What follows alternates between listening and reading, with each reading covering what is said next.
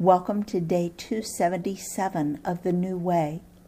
Listen for what Jesus calls the Holy Spirit in this verse as I read John 14:27. Peace I leave with you. My peace I give you. I do not give to you as the world gives. Do not let your hearts be troubled, and do not be afraid. Here he calls the Holy Spirit peace. The world offers a different kind of peace than God offers. The difference is so great that there really should be two different words for it. The world offers peace when all around you is calm. You see the lady practicing yoga, and everything around her is peaceful. There's candles or incense, a wonderful, peaceful serenity. She's surrounded by peace and quiet and stillness. Or you see a vacation advertisement with a fantastic view of the ocean and pristine sand beaches and a single deck chair just waiting for you to come. But that peace is only good until trouble knocks or life gets hectic and confusing, and more often than not, the beach becomes crowded and dirty. God's peace is an inner peace that remains through the tough times and actually grows during adversity.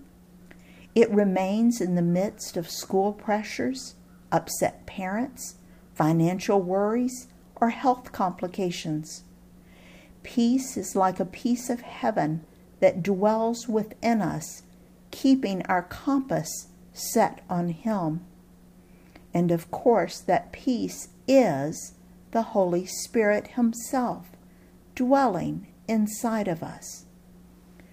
I picture God's peace like a Rocky Mountain creek crashing down the side of a mountain.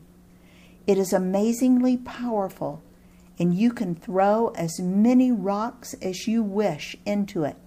It just keeps crashing noisily down. You could toss a whole boulder into it, and it would just rush over it and around it.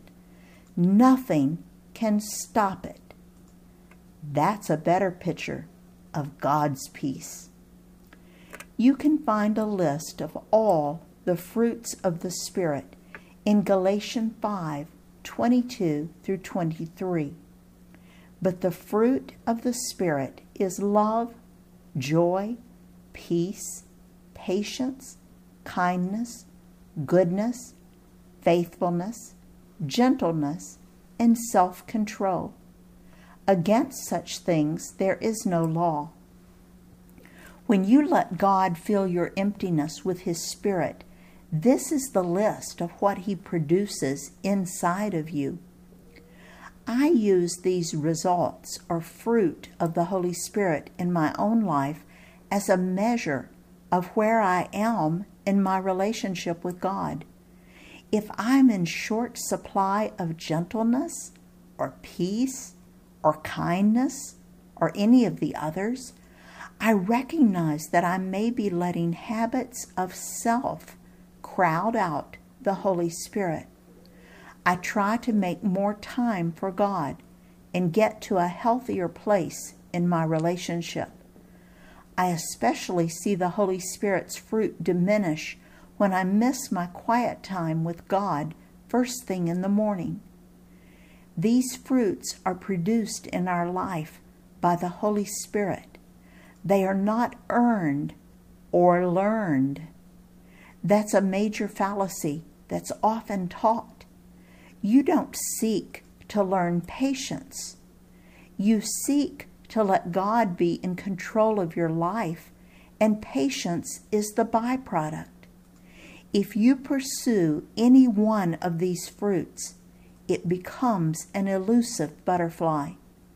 But when you pursue God Himself, the fruits appear in your life.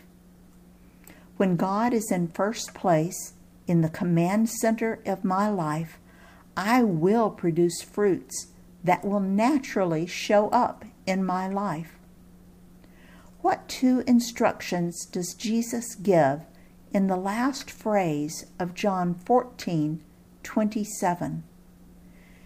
Do not let your hearts be troubled, and do not be afraid. In his service, Dale.